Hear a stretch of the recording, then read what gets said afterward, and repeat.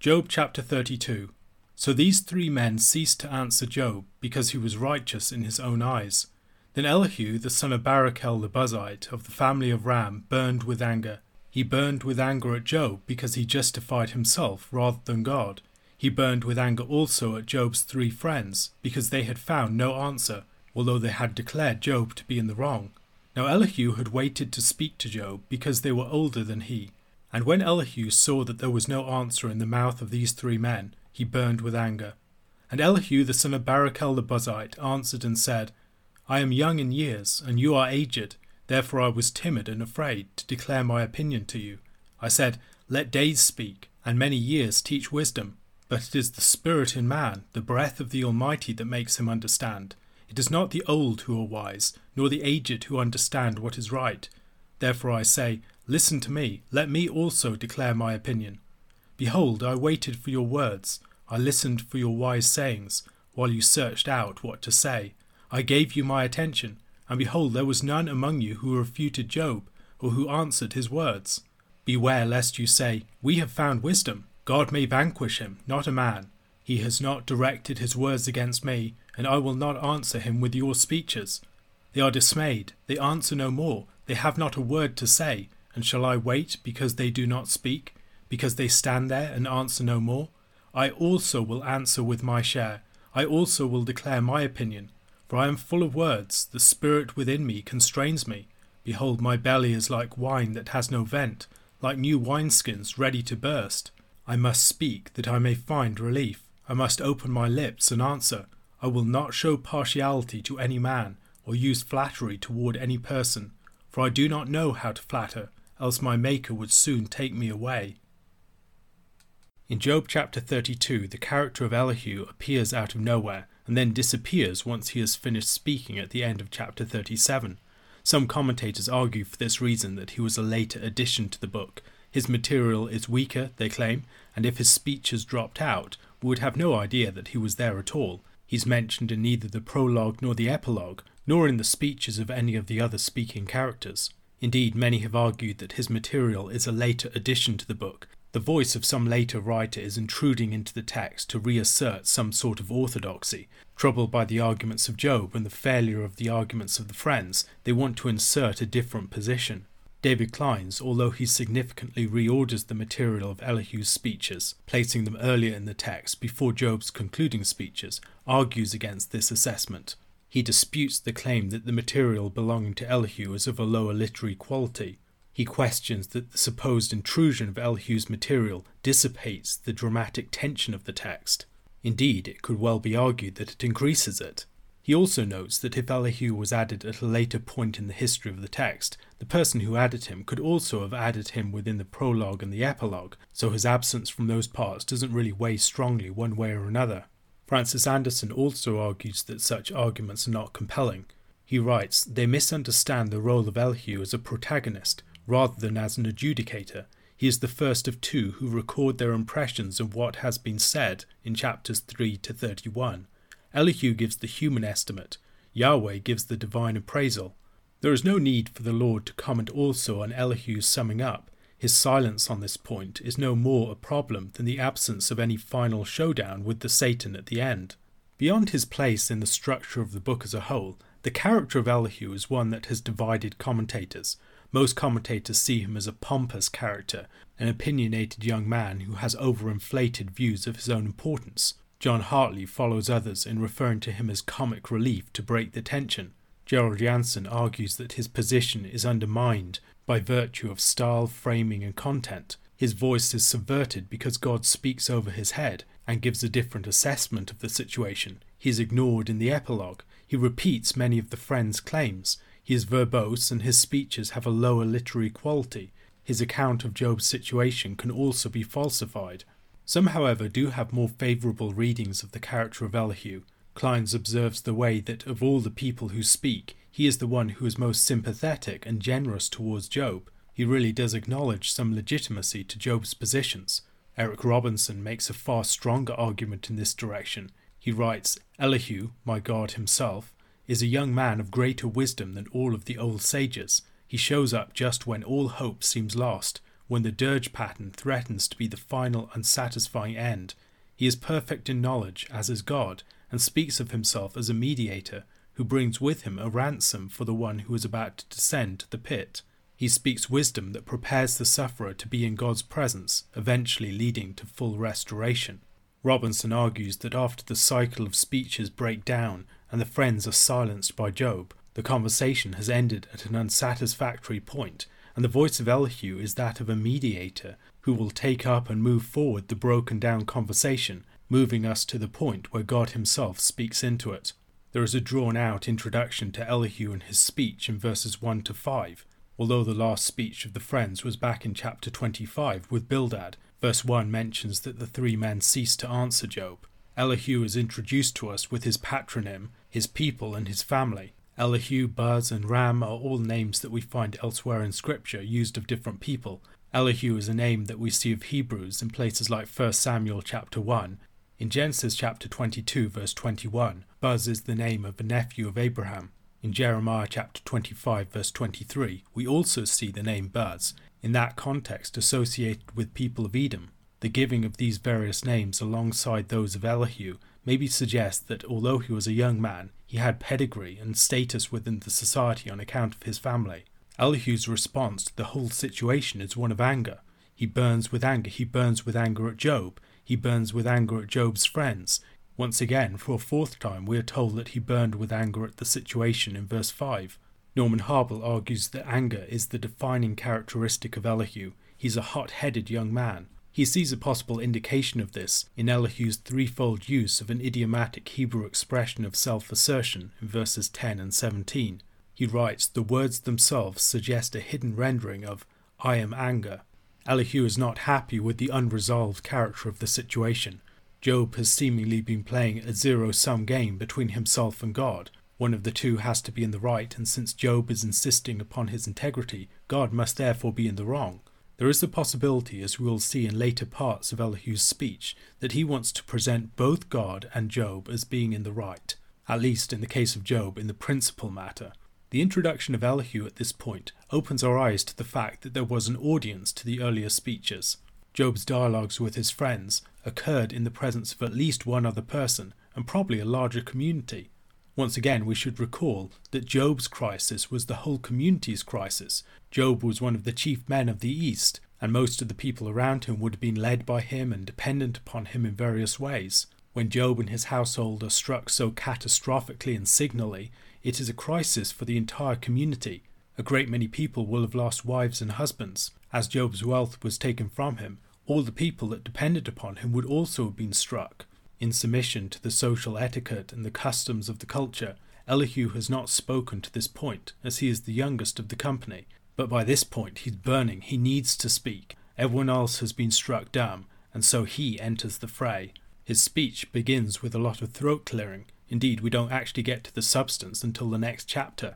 Ascertaining whether this is pomposity or hesitancy on the part of a youth is nowhere near as straightforward as many commentators presume it to be. He begins by explaining why he has not spoken to this point. He has been respectful of seniority. Wisdom is associated with age, and so those who are older should be especially listened to. However, he pushes back against the association of wisdom with the aged at this point. The source of wisdom is the spirit of man, the breath of God within him, the gift, we might say, of the Holy Spirit. His statement in verse 9 is probably not as categorical as it is rendered within the ESV. Anderson suggests we should read it as, "Not many old people are wise." The aged don't always have wisdom, and on the other hand, they don't have a corner upon wisdom. There are young people with the Spirit of God in them who can nonetheless speak with wisdom above their elders. We might think of characters like Joseph or Daniel, or maybe the boy Jesus speaking in the temple. Elihu has done what he ought to have done as a respectful young man. He has heard out his elders, he has listened to, he has paid attention to, he has weighed and he has considered their arguments, and now he is going to speak. The friends, he sees, have laid down their cases. They have left God to deal with Job. However, they had not effectively answered Job. Job had been speaking to them and addressing their concerns and criticisms, but these don't scratch where Elihu itches. He has his own set of arguments and believes that he can make a case himself. Job has not effectively answered his position yet, and so his speaking at this point would not just be repetitious. He turns to Job in verse 15 and describes the state of the friends. They've been silenced, they have nothing more to say. However, it is time for Elihu to speak his part. He is bursting to speak, like a fresh wineskin filled with new wine. His belly full of words is about to burst open. Hubble sees Elihu's self-description at this point as exposing his true character. He writes, "The full expose of Elihu as a fool who claims to be wise is unveiled in the third unit of his speech in verses 17 to 22. Earlier Eliphaz had said, in a snide remark to Job, 'Should a man answer with a mind of wind, and bloat his belly with an east wind?' Chapter 15 verse 2. The prophet with wry humour has Elihu describe his condition in precisely these terms. Elihu declares that he plans to answer with the dictates of his own mind or knowledge because he is bloated with arguments and has a belly bursting with wind, in verses 17 to 18. Unwittingly, Elihu characterizes himself as a windbag and a constipated fool by appropriating the sarcastic language chosen by Eliphaz to taunt Job. David Kleins, however, is one who questions this reading. Elihu concludes his description of his qualification to speak by asserting that he is without partiality. He will try and be even-handed, acknowledging with a fair mind what is true and false in the arguments of all the various participants in the conversation. A question to consider. At this point in the text, what arguments do you find most persuasive for determining the character of Elihu? 1 Peter chapter 1 verse 22 to chapter 2 verse 10. Having purified your souls by your obedience to the truth, for a sincere brotherly love, love one another earnestly from a pure heart, since you have been born again, not of perishable seed, but of imperishable, through the living and abiding word of God. For all flesh is like grass, and all its glory like the flower of grass. The grass withers, and the flower falls, but the word of the Lord remains forever. And this word is the good news that was preached to you. So put away all malice, and all deceit, and hypocrisy, and envy, and all slander. Like newborn infants, long for the pure spiritual milk, that by it you may grow up into salvation, if indeed you have tasted that the Lord is good. As you come to him, a living stone, rejected by men, but in the sight of God chosen and precious, you yourselves, like living stones, are being built up as a spiritual house, to be a holy priesthood, to offer spiritual sacrifices acceptable to God through Jesus Christ. For it stands in Scripture, Behold, I am laying in Zion a cornerstone chosen and precious, and whoever believes in him will not be put to shame. So the honour is for you who believe, but for those who do not believe, the stone that the builders rejected has become the cornerstone, and a stone of stumbling and a rock of offence.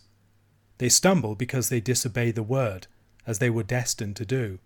But you are a chosen race, a royal priesthood, a holy nation, a people for his own possession, that you may proclaim the excellencies of him who called you out of darkness into his marvellous light.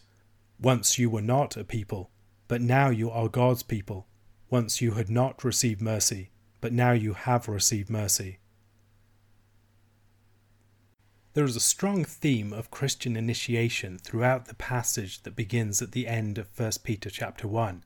A few commentators have gone so far as to claim that this is a baptismal liturgy, and that the baptism occurs between verses 21 and 22 of chapter 1. This is highly speculative and I think unlikely, but Peter does exhibit a peculiar attention to the beginnings of Christian life. He starts off by speaking about coming to Christ in obedient response to the summons of the gospel. This leads to purification of the soul. It leads into the life of a new family where brotherly love should be the manner of our behaviour. Our hearts have been purified so that we might love each other. And there is likely here an allusion to the process of Christian initiation. We receive the gospel, we confess the faith, we are baptized into Christ's body, where we are united with our brothers and sisters in Christ. And Peter is calling his hearers to live out this new life that they have been brought into to the full. And the focus on loving our brothers and sisters is really pronounced. This love must be sincere, it must be unfeigned, it must be true, and it must be earnest, a deep and a fervent love for other people in Christ. The process being described is our being born again. We're rising to a new life. And the word of God is the means by which this happens. This word is an incorruptible or imperishable seed. It endures, it won't perish or die. It is this word by which we were called. It is this word that gave us new spiritual life. It is this word with which we were sealed in baptism. It is this word that we grow in and from. And to underline the point, Peter quotes from Isaiah chapter 40 verses 6 and 8. This is a powerful passage about the good news of God's reign. In verses 1 to 9 we read, "Comfort, comfort my people, says your God. Speak tenderly to Jerusalem, and cry to her that her warfare is ended, that her iniquity is pardoned, that she has received from the Lord's hand double for all her sins." A voice cries, "In the wilderness prepare the way of the Lord, make straight in the desert a highway for our God. Every valley shall be lifted up, and every mountain and hill be made low. The uneven ground shall become level, and the rough places a plain, and the glory of the Lord shall be revealed, and all flesh shall see it together, for the mouth of the Lord has spoken." A voice says, "Cry," and I said, "What shall I cry? All flesh is grass, and all its beauty is like the flower of the field. The grass withers, the flower fades, when the breath of the Lord blows on it. Surely the people are grass. The grass withers, the flower fades, but the word of our God will stand forever. Go on up to a high mountain, O Zion, herald of good news, lift up your voice with strength. O Jerusalem, herald of good news, lift it up, fear not. Say to the cities of Judah, behold your God." As with the rest of the New Testament authors, when Peter quotes from the Old Testament, he typically wants us to think about the surrounding context of the quote. And here that context is the context of the gospel message itself. God's salvation coming, God being established as king, his righteousness being worked out in history. And the powerful word by which this prophecy of Isaiah is being fulfilled is the means by which they have been brought into the body of Christ. This is the word that is at work in them. Coming to Christ and the truth entails putting away all these other things that are against the truth: deceit, hypocrisy, envy and slander. There must be a purging, a putting off, a clearing out of all those things that are contrary to Christ. As we take Christ on, as we clothe ourselves with Christ, all other things that are contrary to him must be removed. And in the place of this deceit, hypocrisy, envy and slander, we must cultivate a hunger for the purity of the truth of Christ. Peter compares it to newborn infants desiring milk from their mothers. And it seems here that he is addressing this to infants in the faith. These are people who have just been born again, just been baptized. They've tasted something of the great goodness of God. They've been brought into the body of Christ. And now they are being encouraged to grow up into salvation through constantly feeding on the truth. Growing up into salvation means that this is an ongoing matter of life. The moment of being born again is not the finish line, it's the starting line. It's the place where our new life in Christ begins. And we grow and we develop and we persevere in this life to enter into the full possession of the salvation that God has prepared for us. He appeals to the fact that they already have some taste of the goodness of God, and that taste should give them an appetite for more. If you know that God is good, then seek more and more goodness from him. He won't disappoint you. Becoming a Christian involves coming to Christ, the living stone rejected by men but chosen by God. But this is necessarily something that makes us part of a body too. We are being built up into a spiritual house and a holy priesthood. In Ephesians chapter 2 verses 19 to 22, Paul speaks about this. "So then you are no longer strangers and aliens, but you are fellow citizens with the saints and members of the household of God, built on the foundation of the apostles and prophets, Christ Jesus himself being the cornerstone, in whom the whole structure being joined together grows into a holy temple in the Lord. In him you also are being built together into a dwelling place for God by the Spirit." Peter himself would have known something about this coming to Christ as a living stone, as living stones ourselves. His own name Peter was given to him by Christ, speaking about the fact that he was a stone or a rock. And in that context of Matthew chapter 16 verse 18, Christ spoke about building his church, an image that mixes together a community, an assembly of people, and a building. It seems very appropriate that Peter brings together those two images here. Christ described himself in John chapter 2 as the temple, and we are described in him as temples of the living God, each one of us individually and also all of us corporately. The purpose of the church is to be this spiritual body, this living temple. We might think about the events of the day of Pentecost, where like the lampstand of the temple or the tabernacle, the disciples are lit with the living flame of the Spirit. The Spirit descends into their midst as the Spirit descended upon the tabernacle in Exodus chapter 40, or upon Solomon's temple in 1 Kings chapter 8. We are a new temple. We are a new building of God that is being established, formed by people. And the chief purpose of the church is to offer spiritual sacrifices. The temple was there as a means of sacrifice, as was the tabernacle. But now the sacrifices are performed by persons. The true purpose of sacrifice was always spiritual sacrifice, the offering up of the human spirit in prayer and in worship and in self-dedication. The New Testament speaks about this in a number of different places. We offer the fruit of our lips in worship. We offer ourselves as a living sacrifice to God. We are washed as sacrifices in baptism. Our bodies presented to him for his service. Our limbs and our organs, like those limbs and organs of the sacrifices of the animals that were separated and placed upon the altar, our limbs and organs are presented to God for his worship and his service. Our resources are another form of sacrifice. Our praise and our prayers are also forms of sacrifice.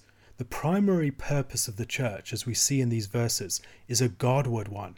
Some people have said that the church primarily exists for the sake of outsiders, as if its primary purpose was mission and evangelism.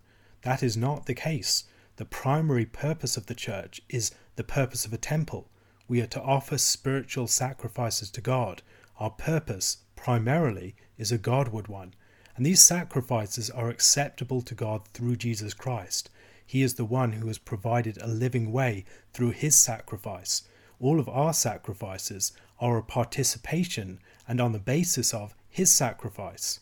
Without the way and the acceptance that he has won for us with God, we could never approach. Peter goes on to develop his position from Old Testament quotes, developing and exploring the meaning of the term stone. Jesus did something similar to this in Matthew chapter 21 verses 42 to 44. Jesus said to them, "Have you not read in the scriptures, the stone that the builders rejected has become the cornerstone. This was the Lord's doing, and it is marvelous in our eyes.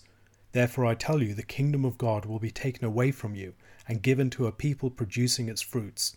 And the one who falls on this stone will be broken to pieces, and when it falls on anyone, it will crush him." Here Peter quotes from Isaiah chapter 28 verse 16, Psalm 118 verse 22, and Isaiah chapter 8 verse 14, all of which help to develop his point about Christ as the cornerstone. God is building a new temple in Zion, the mount of his habitation. He has placed this special dressed stone, this particular stone of great beauty and value, and it is the cornerstone of this grand new edifice. Everything else is going to be built around and according to this stone. And for those who believe, they will not be put to shame. They will not be condemned, but will be vindicated on the day of testing. However, for those who reject, the stone that the builders rejected has become the cornerstone. Their whole building project has been rejected. The stone, or in the parable of the wicked vine dressers, the son that they have rejected, will become the one that everything else is built around. What's more, that stone will become a cause of stumbling, a rock of offence. The stone is a cause of division. For some it leads to their glorification and building up, and for many others it leads to their destruction. The dividing factor once again is the word. Their disobedience of the word is something that they were destined to do. And God's placing of this stone in Zion is on the one hand a means of judgment upon those who reject, and on the other hand a means of blessing to those who accept. People's destinies will be determined according to how they respond to this stone. And there is a contrast drawn now between those who disbelieve and those who accept Christ. Here Peter draws once again upon Old Testament scripture, Exodus chapter 19 verses 5 to 6, in the context of Sinai, where God calls his people to the mountain and tells them what he will do with them. "Now therefore, if you will indeed obey my voice and keep my covenant, you shall be my treasured possession among all peoples, for all the earth is mine, and you shall be to me a kingdom of priests and a holy nation." And then in Isaiah chapter 43 verses 20 to 21, "I give water in the wilderness, rivers in the desert, to give drink to my chosen people, the people whom I formed for myself, that they might declare my praise. These sorts of statements were used of Israel in the Old Testament, and here the language that was applied to Israel in the Old Testament is applied to the people in the church, Jews and Gentiles alike. Not only is the church a new temple, the church is a royal priesthood, it's a holy nation, it's a people of God's special possession. God's name is placed upon us. And we have a priestly purpose, but also a heralding purpose. We proclaim the excellencies of God to the wider world. While our primary purpose is to offer spiritual sacrifices, we are also to be a light on the hill, to be those who bring light to the surrounding world. We have been called out of darkness into God's marvelous light for this purpose. Once we were not a people, but now we are God's people. Once we had not received mercy, but now we have received mercy. And here he is referring to Hosea chapter 1-2. There the prophet spoke about disowned people that God was receiving back. And here Peter speaks not only about Jews who are forgiven, but about Gentiles who were never a people at all, who are brought into the body of Christ and in him become a new people. The language here might also make us think about creation, called from darkness into light. Once not a people, but now a people, God has created something out of nothing. God has brought light into the darkness. If anyone is in Christ, he is a new creation. A question to consider: how in our presentations of the gospel could we speak about the church in a way that gives it the same centrality and importance to the message of the faith as Peter gives it here?